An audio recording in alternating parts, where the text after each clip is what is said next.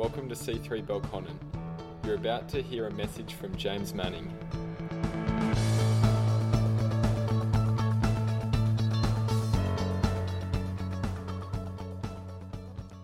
Well, hey church, and hello to everyone who is joining us either online or at our on-site services.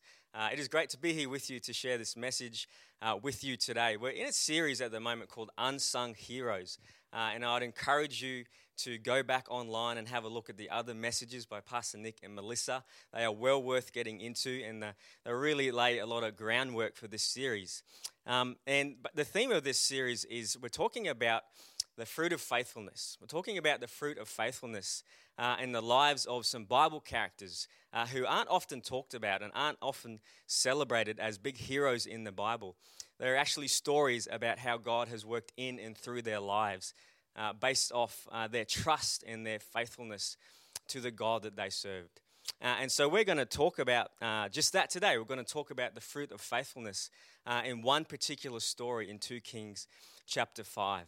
And we're going to jump into that story a little bit later in the message. But I really want to lay the groundwork for you before we do that. And as I was praying this week and sort of meditating on what to share with you today from the scriptures, God really spoke to me about, hey, James, he said, hey, James, it's great that we're talking about the fruit of being faithful, but our faithfulness actually needs to come from somewhere. It needs to be grounded in something that is greater than ourselves. It's all good to say, hey, go out there, be faithful, trust God, do your best. But ultimately, our faith needs to come from somewhere. It needs to be anchored in something that is outside of ourselves. And so I really want to talk to that today. And if there's a title for my message, if you're taking notes today, I'm talking about an unshakable hope. An unshakable hope. And for some of you here today, I think this message is just going to remind you that, hey, God is good. God is good and He is for you.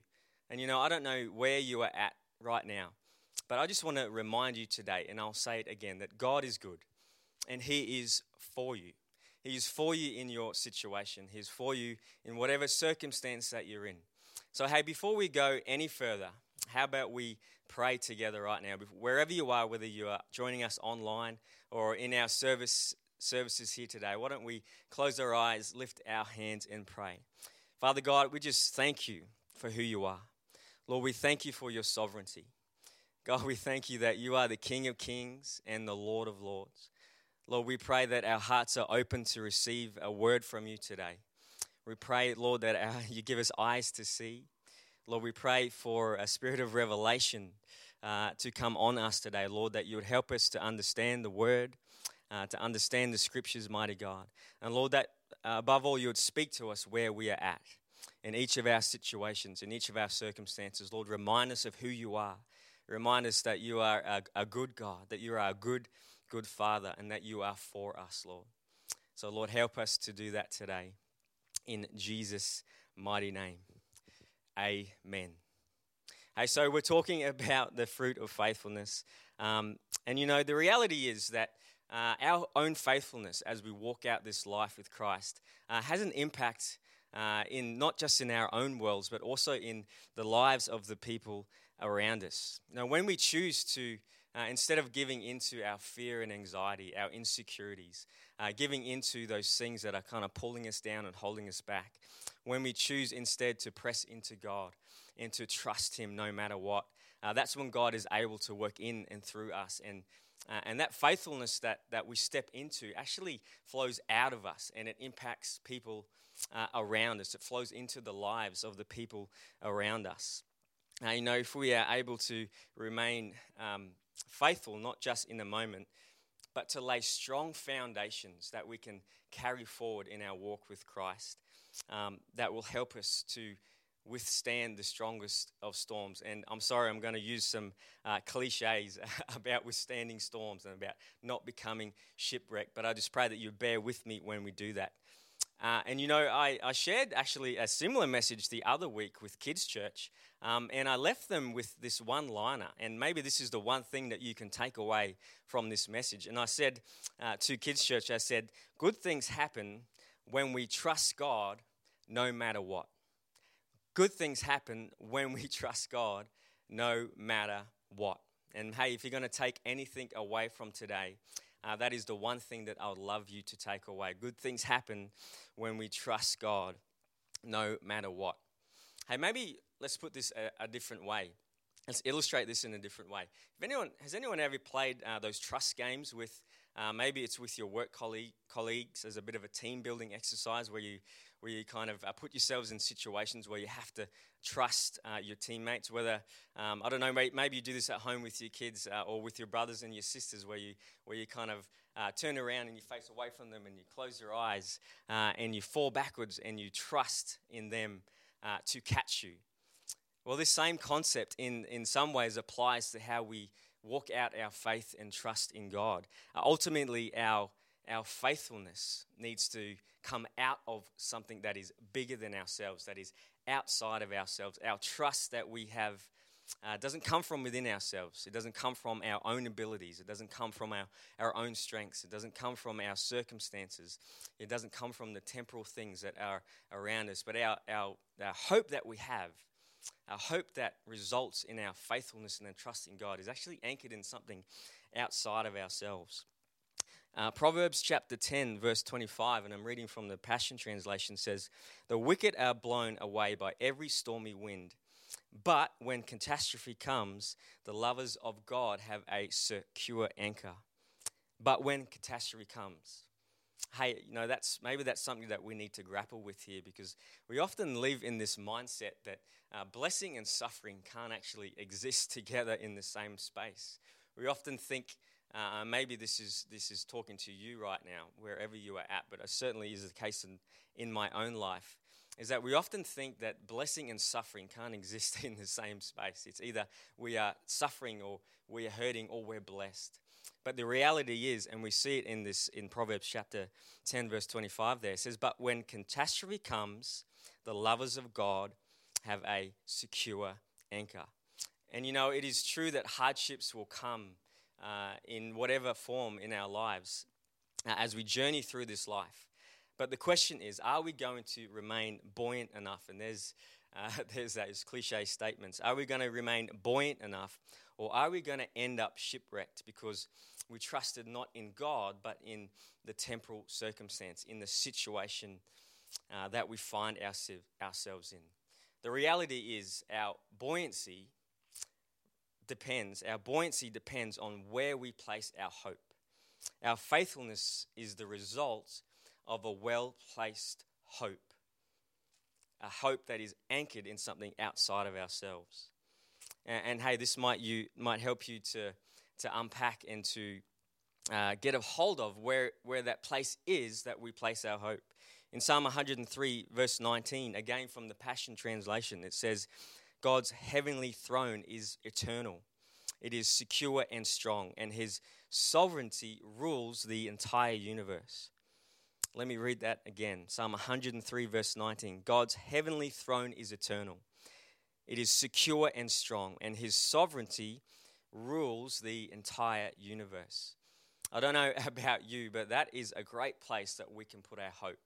That is a great place that we can put our trust in the sovereignty and the wonder and the eternal aspects, the security and the strength and the sovereignty of our God who rules the entire universe.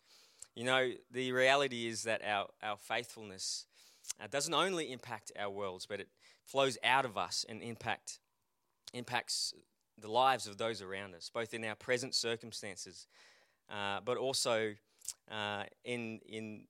both in our present circumstances, but also in ways that we'll perhaps never know or experience. There is fruit that is produced by simply remaining faithful to God. There is fruit that is produced by remaining faithful to God and trusting him despite the best efforts of the world to pull us down. The results of which, often end as we trust in God. The results of our faithfulness towards him often ends actually in praise and thanksgiving directed towards God. As we step out in faith, as we take a position of boldness and courage, as we speak into people's lives through faith, trusting in our Heavenly Father, as we speak life into people, as we speak healing over people, as we encourage people, that's when God gets all the praise and glory from our faithfulness. As we open our mouths and speak, as we act out our faith, our identity in Christ, in word and deed, it flows out of us and impacts the lives of the people around us. Lives are transformed. Maybe people will meet Jesus for the very first time because we chose not to shrink back, but instead chose to step forward in faithfulness and boldness, trusting in our Heavenly Father despite ourselves, despite our circumstances, despite our perceived fears and anxieties, despite our perceived weaknesses. We trust God anyways, and we step out in faith. And I want to actually illustrate this in one of the unsung heroes in the Bible. And this particular story is actually out of 2 Kings chapter 5. And just to lay the groundwork for you, this is a story ultimately about the character of God, about who God is and how he acts in history, not just in Israel, but also in the surrounding nations as well. And the story here, we find ourselves, Israel is actually being oppressed by Syria. And there's this particular raid that the Syrian army went on, and they captured this, what the Bible has called a young girl, and brought her into the service of this man named Naaman, into his wife's service. And the story actually tells us that this girl is not even named in the story. And so before we go on any further, let's dive into that story right now. In 2 Kings chapter 5, verses 1 to 15, and I'm reading from the ESV, and it's titled in my Bible that Naaman is healed of leprosy. Naaman is healed of leprosy. And so 2 Kings chapter 5, starting in verse 1, it says, Naaman, the commander of the army of the king of Syria, was a great man with his master and in high favor, because by him the Lord had given victory to Syria. He was a mighty man of valor, but he was a leper. Now the Syrians, on one of their raids, had carried off a little girl from the land of Israel, and she worked in the service of Naaman's wife. She said to her mistress, "Would that my Lord were with the prophet who is in Samaria. He would cure him of his leprosy." And it says, so Naaman went in and told his Lord. Thus and so spoke the girl from the land of Israel. And the king of Syria said, "Go now, and I will send a letter to the king of Israel." And so the king of Syria goes ahead and he sends this letter to the king of Israel. And if we pick it up, it says, so he went, taking with him 10 talents of silver. So he brought all these gifts to the king. And he says he brought a letter to the king of Israel, which read, "When this letter reaches you, know that I have sent Naaman my servant to you, that you may cure him of leprosy." And I won't read too much more of that part of the story. But basically, the king of Israel loses his mind, basically says, "Who am I that I can heal this man of leprosy?" But then the prophet of the Lord enters the story at this point, Elisha. Some of you may have heard of him. But it says, when Elisha, the man of God, had heard that the king had torn his clothes, he sent to the king, saying, "Why have you torn your clothes? Let him come to me now, that he may know that there is a prophet in Israel." So Naaman came with his horses and chariots and stood at the door of Elisha's house. And Elisha sent a messenger to him, saying, "Go, wash yourself in the Jordan 7 times, and your flesh shall be restored, and you shall be clean." Naaman wasn't quite too sure at this point that was the right thing to do. He was expecting Elisha to come out and lay his hands on him and put his hand over the place where his leprosy was and to heal it. But so this was kind of unexpected for Naaman. But despite that, he went anyways and he washed himself in the Jordan. In verse 14, we'll pick it up. He says, so he went down and dipped himself 7 times in the Jordan, according to the word of the man of God, and his flesh was restored like the flesh of a child, and he was clean. And in verse 15, it says, then he returned to the man of God, he and all his company, And he came and stood before him, and he said, "Behold, I know that there is no God in all the earth but in Israel." What a story. What a story. Naaman's wife's maid, a young girl who is unnamed in this story. All she says is, "Would that my Lord were with the prophet who is in Samaria, who would cure him of his leprosy." This is a story about the fruit of faithfulness. See, this young girl had every opportunity to bow down to her circumstances that she was in. She had every opportunity to shrink back, every opportunity to bow to her circumstances and say, "You know, this is too hard. I'm oppressed. I've been taken out of my own home." And yet she knew who her God was. And yet we can glean from this story that it is quite obvious that her trust was placed not in her circumstances.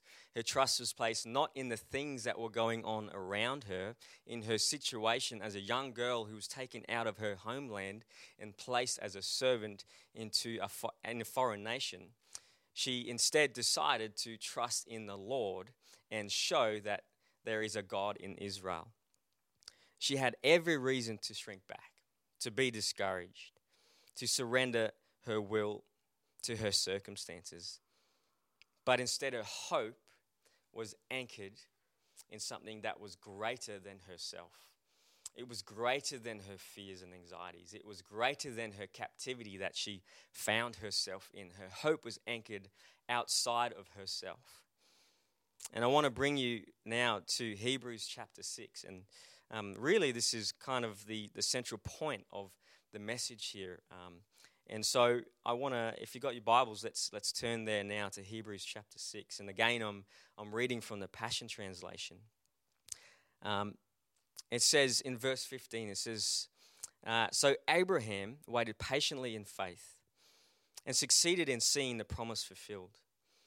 It is very common for people to swear an oath by something greater than themselves, for the oath will confirm that their statements and end all disputes. So in the same way, God wanted to end all doubt and confirm it even more forcefully to those who would inherit his promises. That's you and me. His purpose was unchangeable. So God added his vow to the promise. So it is impossible for God to lie. For now we know that his promise and his vow will never change." And here's the part of the scripture here that I want you guys to focus on. And it says, "Now we have run into his heart to hide ourselves in his faithfulness. This is where we find his strength and comfort. For he empowers us to seize what has already been established ahead of time. An unshakable hope. An unshakable hope." Verse 19 says, we have this certain hope, like a strong, unbreakable anchor, holding our souls to God himself. Our anchor of hope is fastened to the mercy seat, which sits in the heavenly realm beyond the sacred threshold, where Jesus, our forerunner, has gone before us. He is now forever our royal priest. You know, I talked at the start of this message that we were going to be unpacking the fruit of faithfulness, but the reality is that our faithfulness is a result of a well-placed hope. Our faithfulness cannot be produced out of our own strength. It cannot be produced based off our circumstances, because we run into troubles each and every day. That's why Jesus said, "Do not worry about tomorrow. Instead, focus on today. Each day has enough trouble of its own." The reality is our hope must be placed outside of ourselves. And that place is ultimately in our God. It is in the eternal God. It is in our Heavenly Father. It is in the hope and the expectation of a future that is full of blessing, a future that is full of hope and healing, a future that is not reflective of the temporal things that we see around us, but it is the reflection of something much greater than ourselves. You know, we might live here in time and space, but our Savior, our Lord, is seated with God in heavenly places. He is seated in a place where there is fullness of joy. He is seated in a place where there is hope, where there is healing, where there are no tears, where there is no pain. And we can actually anchor our hope in that place. And we can draw on the strength from that place, not from ourselves, not from our own circumstances, but from that place that is secure, that place that is strong, that place that is in our Heavenly Father. A place where we can open the heavens and call down those things into our current reality. Call out those things that aren't as though they are. We are looking forward, expectant for a future hope. And ultimately, that is where we need to anchor ourselves. And as we finish up here today, I just want to share a passage of Scripture again with you from Matthew chapter 11. You might be sitting here today, and you might not have experienced that hope that I'm talking about right now. You might not have experienced the hope and the love of God in this way. And I just want to encourage you with this passage right now. If you're here today and you're feeling the burden of this life, if you're feeling like the weight of the world is on your shoulders, maybe you're going through some financial issues, maybe you're going through some relationship issues, maybe there is sickness in your world, maybe there are some things that are going on in the lives of your kids that you can't explain or you can't quite understand why it's going on. I just want to encourage you right now with this scripture. In Matthew chapter 11, verse 28 to 30, it says, "Then Jesus said, 'Come to me, all you who are wearied and carry heavy burdens, and I will give you rest.' It says, 'Take my yoke upon you. Let me teach you, because I am humble and gentle at heart, and you will find rest for your souls. For my yoke is easy to bear, and the burden I give you is light.'" That idea of a yoke is actually would have been understood as teaching, as the teaching of Jesus. Jesus says, "Take my teaching upon you. Live the way I have called you to live. Listen to me. Trust in me. And that way your burdens will be lifted from you. Your burdens will be eased." Now, I don't know where you are at right now, but let me just pray for you all right now very quickly. Father God, I thank you for each and every person here today, whether they are joining us online or live in our services, Lord. I just pray, Lord, that you would bless them. Lord, that you would remind them of who you are. Remind them of the security of your strength, of the security of your sovereignty. Remind them that you are the God of the universe. Your word says that you put all the stars in the sky. You know them each by name, and not one of them is out of place, Lord. And you are the Lord of our lives. So, Lord, help us. Remind us that you are good. Remind us, Lord, that you are for us, mighty God. Lord, we just pray above all else that your name will be glorified, Lord. Lord, work in us and through us. Lord, flow out of us. Help us to impact people around us for the gospel, Lord. In Jesus' name we pray. Amen. Thanks for listening to our latest Sunday message. If you would like to find out more about our church, visit www.c3belconnen.org.au.